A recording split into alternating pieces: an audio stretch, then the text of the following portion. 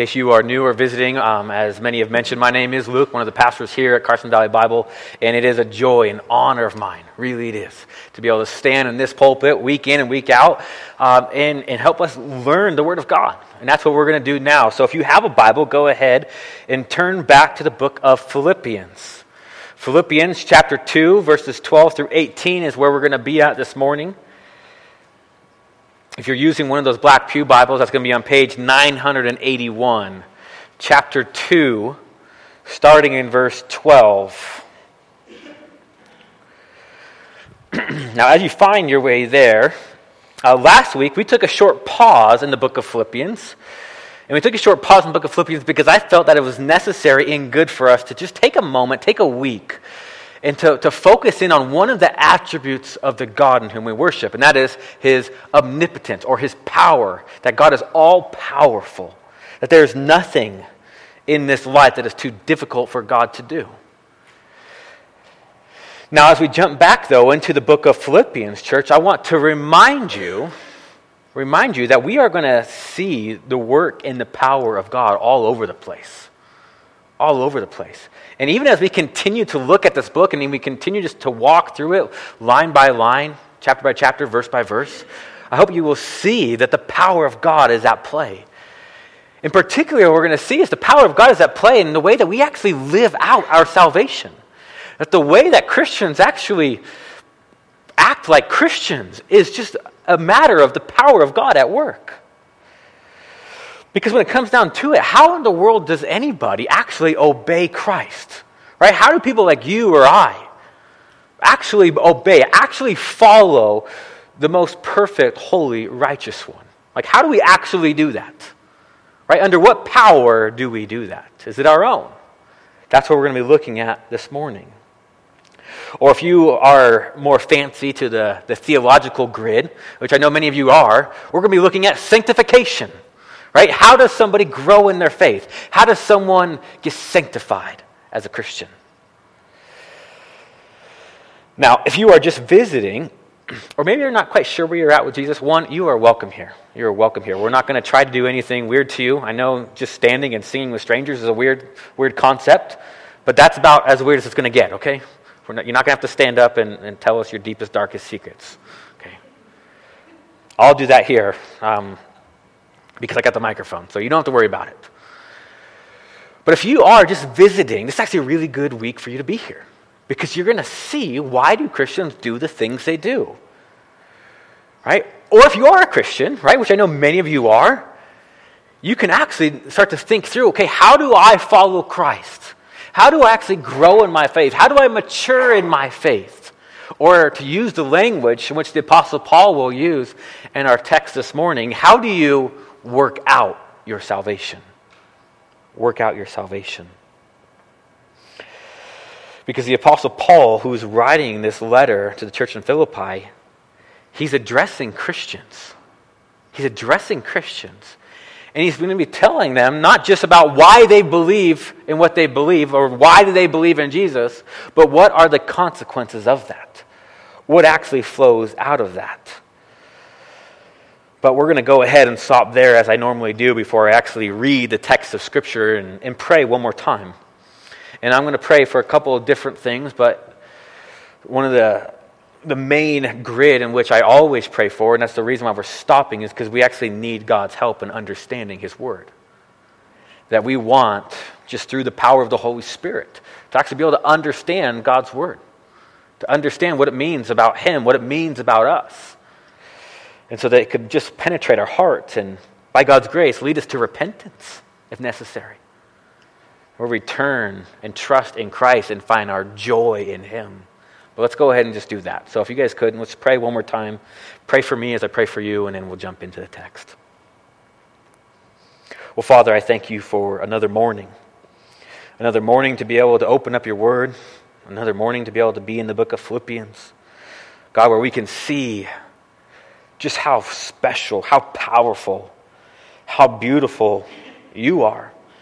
And how your word is not just timely to certain people and certain seasons of life, but it's also timeless. That even though we're not the church at Philippi, we're the church at Minden. God, these words are still for us today.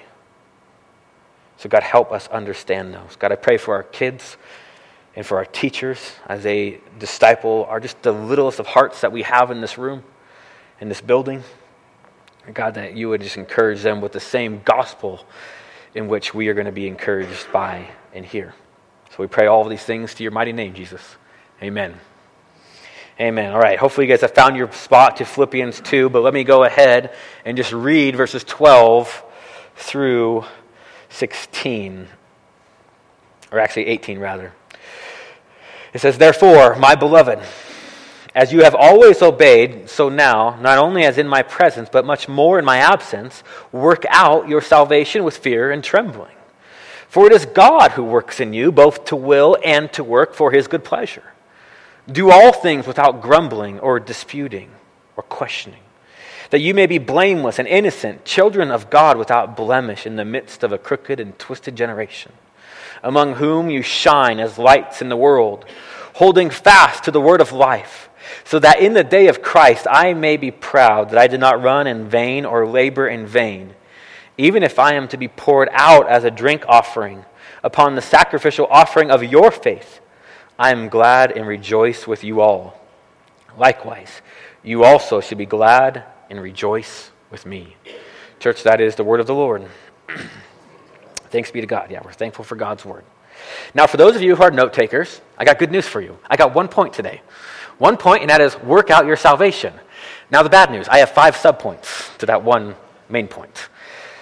So work out your salvation, but the way that the Apostle Paul is going to be revealing that to us is by challenging us to know your God, to know your job, to know the pitfalls, to know the goal, to know the joy.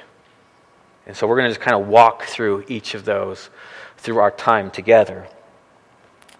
But if you were to look at verse 12, how does the Apostle Paul begin this section? It's really important. It's really important. Verse 12, "Therefore." Now we have to stop there. For those of you who have been taught rightly, right, to study the Word of God, when you see a therefore, what do you have to do? You have to ask, what is the therefore, therefore?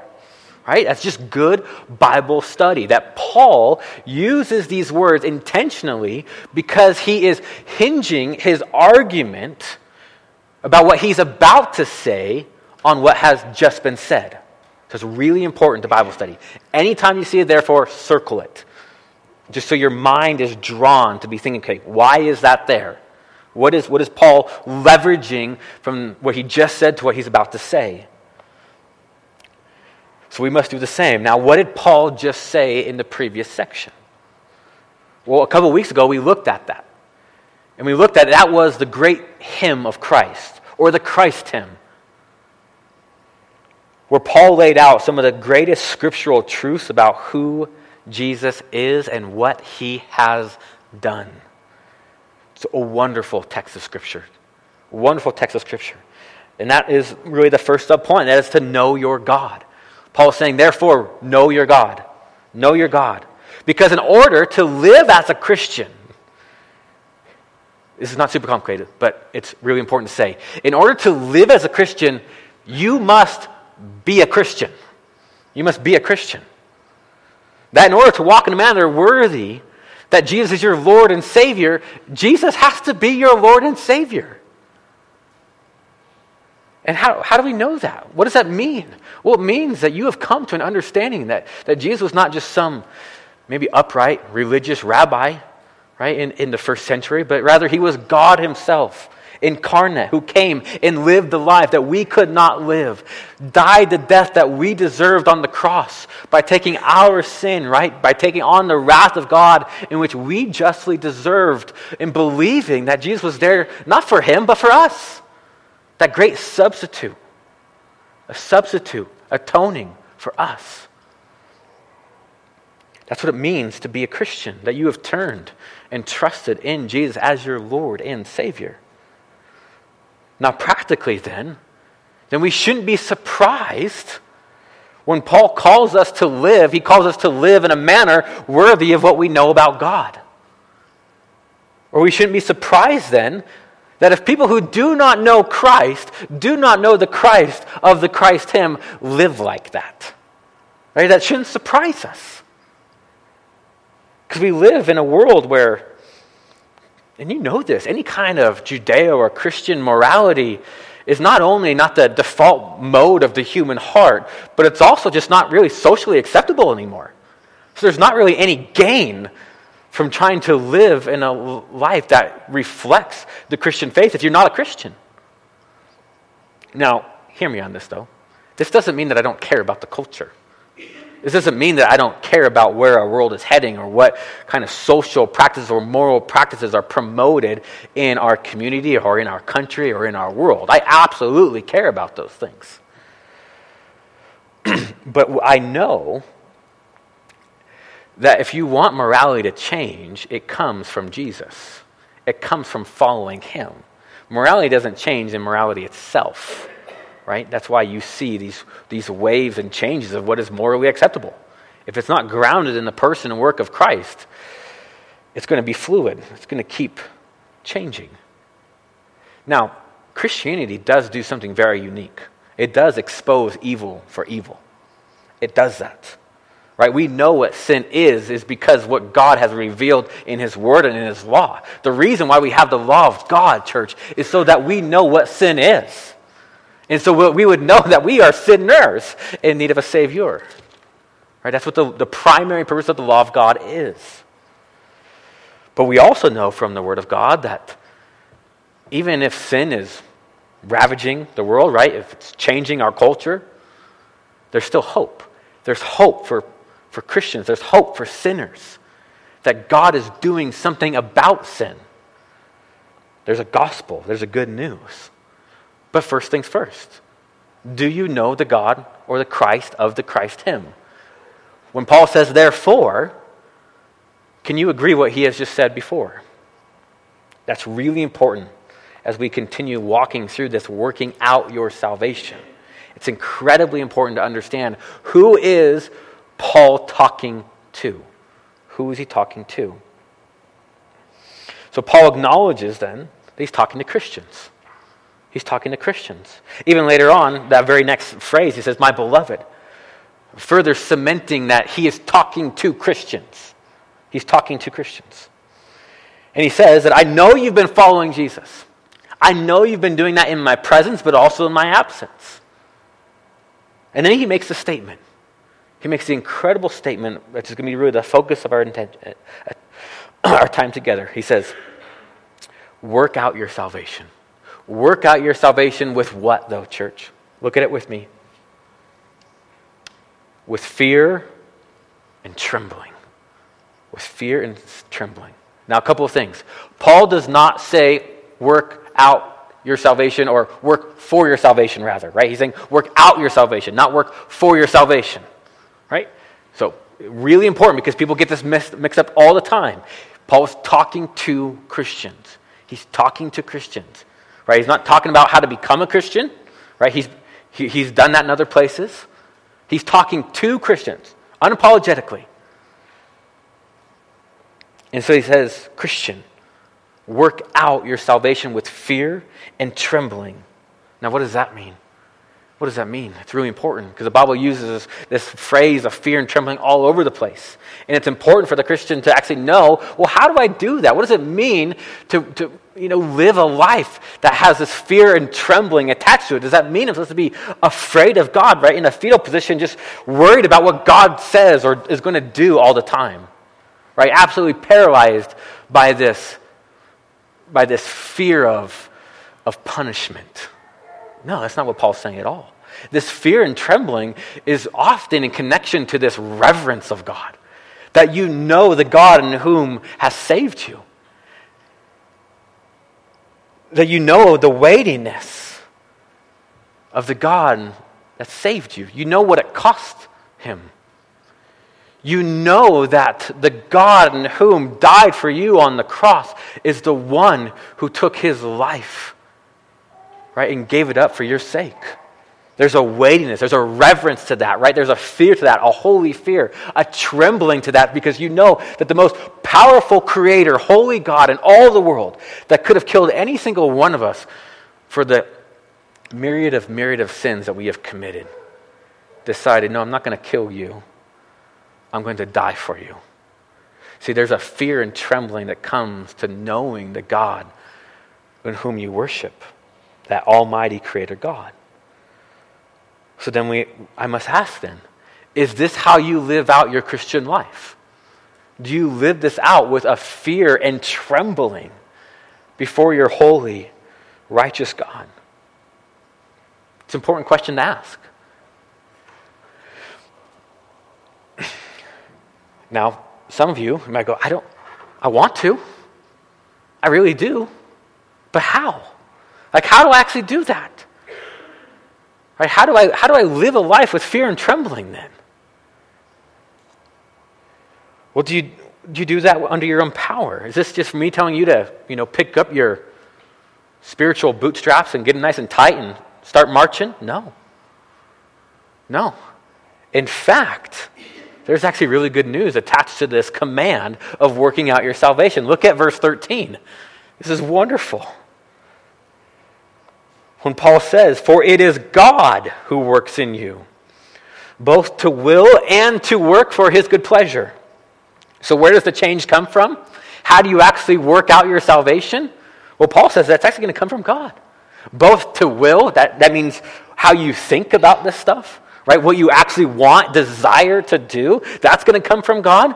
And then also the ability to work it out. What you actually do, right, with your hands. Right, with your feet, with your mouth. What you actually do, guess what? It also comes from God. So you're not left to your own in this.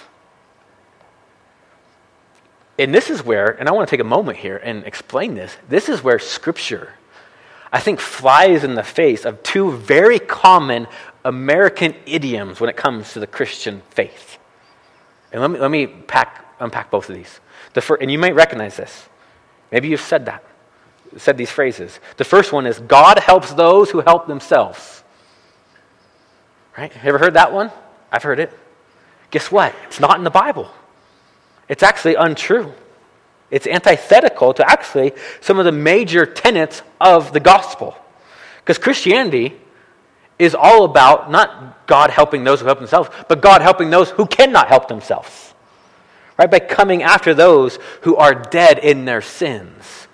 You know how much dead people make themselves undead? Not very much. Okay? God comes to those who can't help themselves. So when we embark to work out the salvation, right, to live a life in a manner worthy of the gospel, what are we doing? We are working out what God has already worked in, church.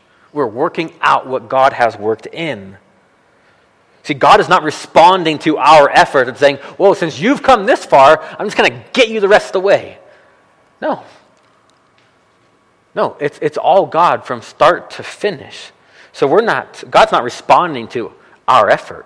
We're responding to his effort. Right? We're responding to what he has done. See, we don't be obedient to Christ and what he has called us to live for the sake of gaining something. No, we're being obedient for the sake of Christ because he's already been obedient on our behalf. Right? That was the premise of the Christ hymn, that he was obedient even to the point of death on a cross. You cannot get those switched, church. See, God moves first, always. We simply respond to him. Now, the second idiom that is common is that of let go and let God. You ever heard this one?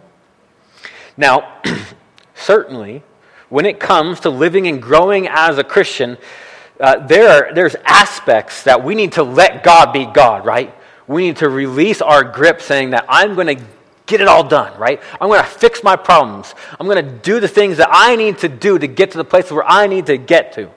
Certainly, God calls us, no, you're not God. You need to let go of that. You are not king of your life. You need to let go of that. But letting God be God does not mean that we let go of all responsibility, which is usually when people use that phrase, is what they're saying. Well, I just need to sit back and not do anything. I just need to let go and let God. I think that's also just misleading and untrue in certain areas. Because we all have the temptation to try to microwave our Christian faith, right? Of try to, get it really hot really fast, right? Like mature in Christ really fast. We love to do this. And we love to do this because we do this in all kinds of areas in our life, right? We're always looking for that quick, how do I grow? How do I get better? But I actually don't want to put in any work. I just want to say, well, I want to let God do this, and I'm just going to assume that I'm going to wake up tomorrow a mature Christian. That's not true. See, the Bible actually gives us many ways in which we actually do let God be God, but we respond and are responsible to what He has given us to mature in our faith, called the ordinary means of grace. Things such as confession and repentance of sin. Things such as Bible reading or prayer or gathering with God's people. Right? All of these things serve, as God has actually given His people to grow in their faith. So we don't let go and let God. We certainly let God be God, but then we respond to Him in the ways He's called us to respond to Him. So we work out what God has worked in. Now, many of you guys have dealt with this, and I know that simply because you guys have talked to me about it. But there's a false dichotomy that when you think about your Christian life and you think about what God is doing, that there's a false dichotomy that seems to erupt. It means, well, if God is sovereign, right, if He's all-powerful, if He does everything, if He's actually giving me the power and the mind and the action to do these things, well, what's the point? What's the point of me trying if all goes back to Him anyways? Or the other side is, we don't believe in the sovereignty of God, and we believe it's actually all up to us. That, maybe go back to that, God helps those who help themselves. Right? These false dichotomies of it's either God is all-powerful, all-sovereign, does everything in the Christian life, including our sanctification, or, yeah, God saved me on the cross, but now it's up to me. Now it's up to me to finish the race. Those are false dichotomies. Those are enemies of each other. That God's sovereignty and human responsibility are two sides of the same coin when it comes to the Christian life. That we believe in both. We believe that God is sovereign and powerful and doing all these things, but also that He's called us to work out our salvation. Right? Do something. Respond to Him. And if you don't believe me on this, believe Charles Spurgeon. Let me show you this. My favorite 19th century Baptist preacher. Look at this quote, which is really a quote of Spurgeon. Do we have that? Yeah, we do. Okay, so C.H. Spurgeon was once asked if he could reconcile these two truths to each other. I wouldn't try, he replied. I have never reconciled friends. Friends? Yes, friends. This is the point that we have to grasp. In the Bible, divine sovereignty and human responsibility are not enemies. They are not uneasy neighbors. They are not in an endless state of cold war with each other. They are friends. And they work together. So don't you love Spurgeon? I do. Well, you will by the end of your Christian walk here at Carson Valley Bible. I can assure you of that. So how does this working out actually look like then, right? How does this actually, seeing that, yes, God is sovereign over my sanctification, but He's also called me to respond to what He does inside of me, to work out what He's worked in. Well, that's where Paul goes in verse 14, is getting to the pitfalls and the goal. In verse 14, he says, do all things without grumbling or disputing. Or your translation might say questioning. It says that you may be blameless and innocent, children of God without blemish, in the midst of a crooked and twisted generation, among whom you shine as lights in the world. So Paul says, you want to start working out your salvation? You want some framework to kind of get that going? Start with your mouth And he says in verse 14, do all things without grumbling or disputing. So church, how many things are we supposed to do without grumbling or disputing? All things. All things. Paul doesn't care really how it made you feel in a certain moment. He's saying, no, if you're a Christian, one of the marks of you walking with Christ is how you look at the world around you or how you interact with people in your life. Paul even compares this attitude and actions by using a phrase, the crooked and twisted generation. Now, for those of you who have maybe read through the Old Testament and read through the book of Exodus in particular, you'll notice that that's an echo of God's people as they were wandering in the wilderness after they had already been freed, right, from Egyptian slavery, right, by the Passover of a lamb, right, by the sacrificial Lamb of God, and they were now being basically on their way to the promised land.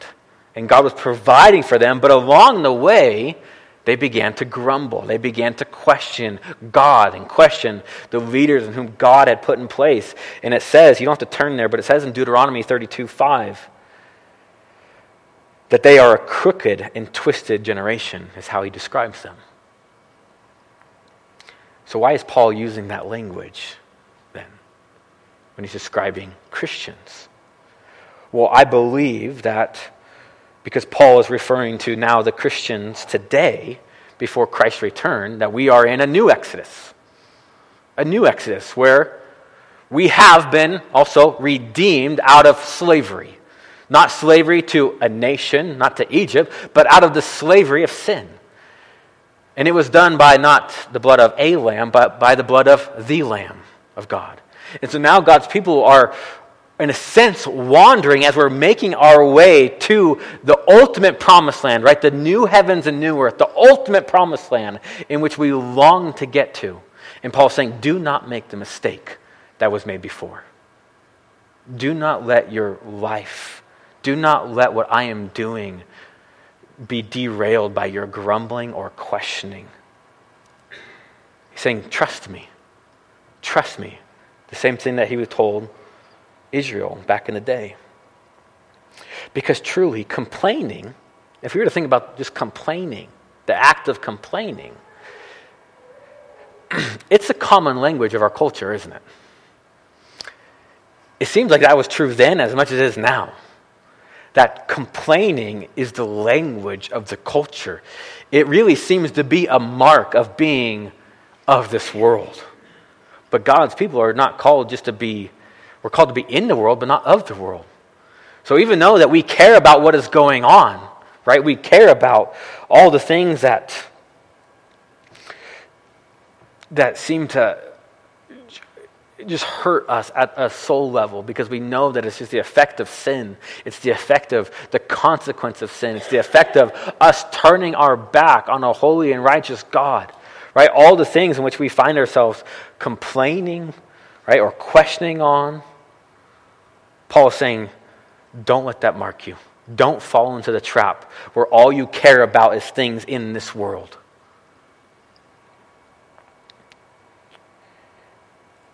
In fact, even Paul would say in the book of Ephesians that the only speech that should be coming out of your mouth should be of good in the building up of others. Our speech matters, church. It matters a whole lot.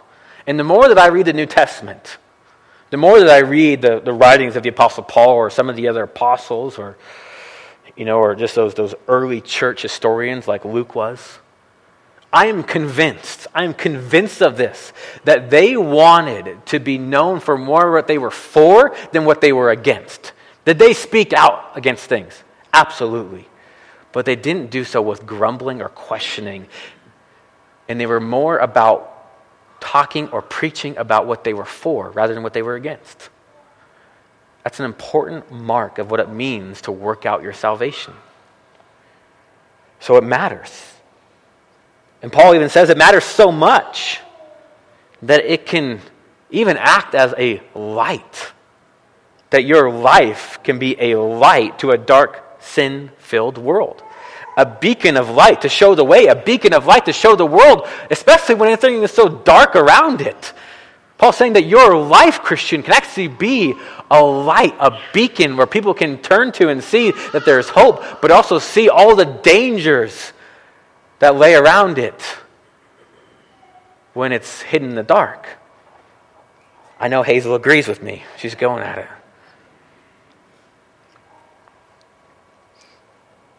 So when it comes to grumbling or questioning, see, working out your salvation, we avoid it. We avoid it. We put it to death because we are not going to let it rule our hearts. I think what Paul's getting at is he wants your emotions, your hope, to be grounded in something else, not in the things of this world. And I know that because if you look at verse 16, he says, holding fast to the word of life. So you're not holding on to things of this world, but you're holding fast to what? To the promises of God, to the character of God, to the attributes of God. That no matter what life brings down the pipeline, all right, no matter how much suffering or pain or just seemingly random events that have been affecting your life, affecting your relationships, your foundation is not shaken anymore. Because your foundation is secured. And so you're holding fast to the words of life. And by doing so, the light that you possess will shine all the brighter the darker this world gets. Which is a major aspect then to working out your salvation. That you work out your salvation not just for you. That's because God has commanded you to do it, but also for the benefit of others. Right? There's an otherness to this, right? Paul is telling the church, not just a single Christian, not just me, not just, one of you, saying, you, church, work out your salvation. Work out your salvation.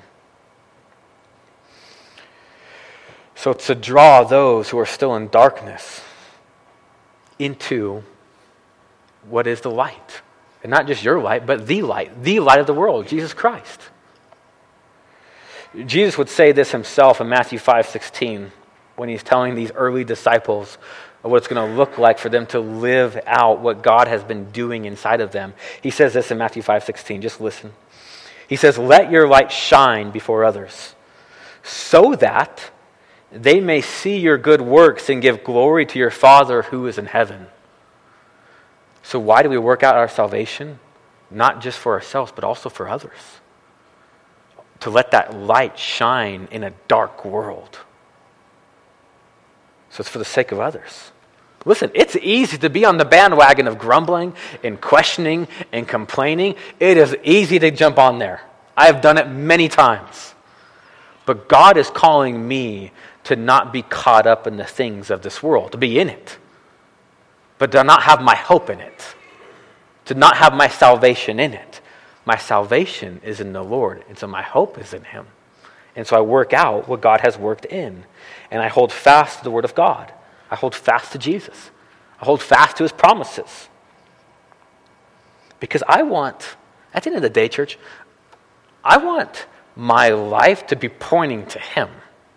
Right? I want my life, my salvation, which God has given me, not to just dwell in here and then nobody can see it. No, I want it to explode out and saying, no, I want you to see the splendor of Him.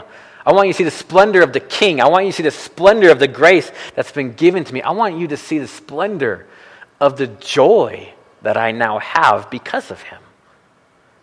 Which is really the last point.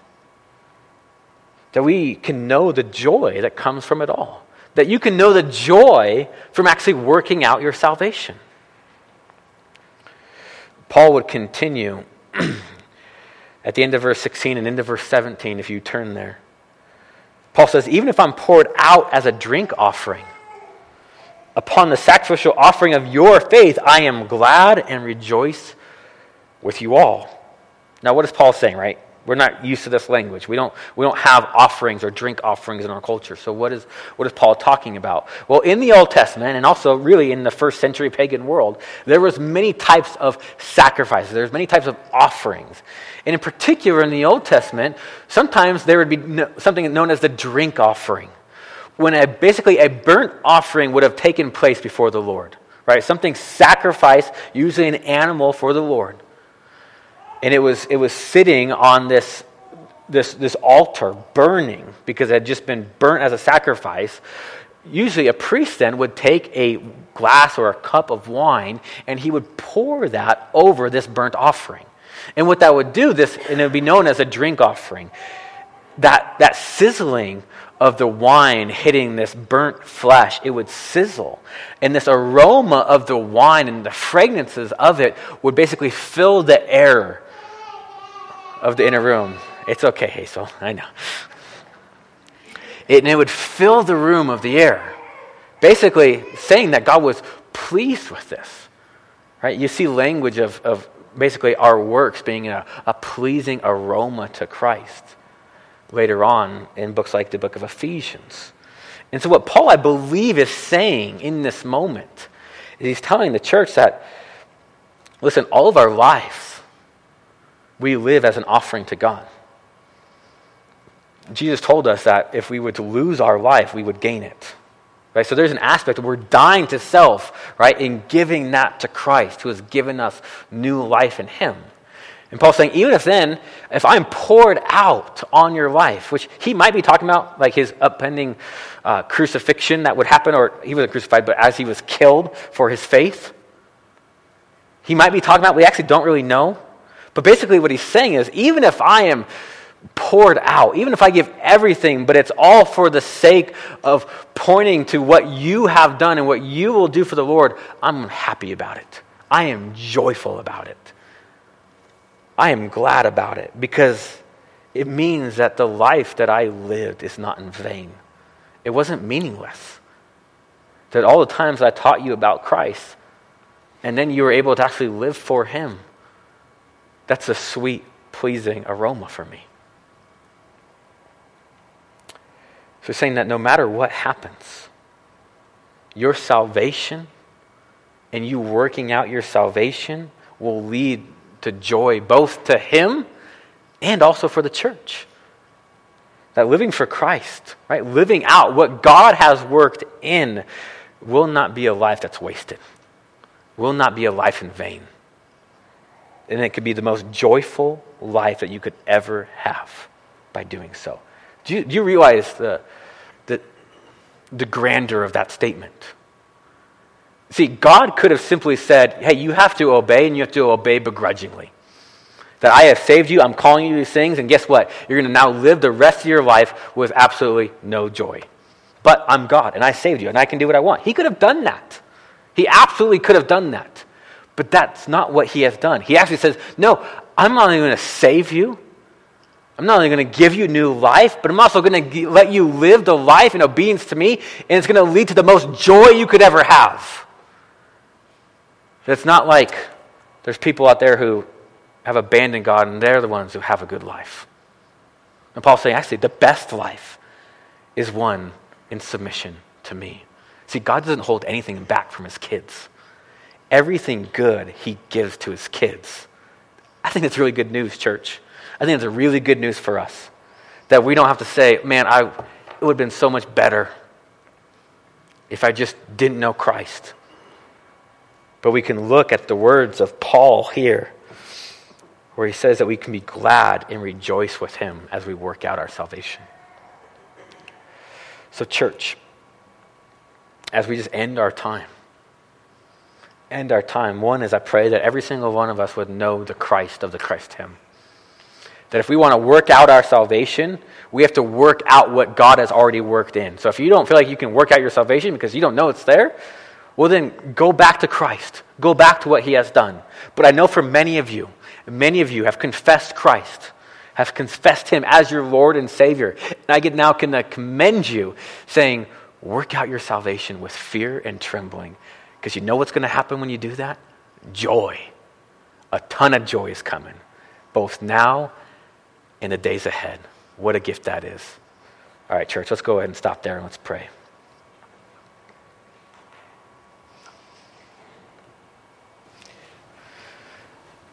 Well, Father, once again, I'm blown away. I'm blown away by the grace in which you have bestowed on us.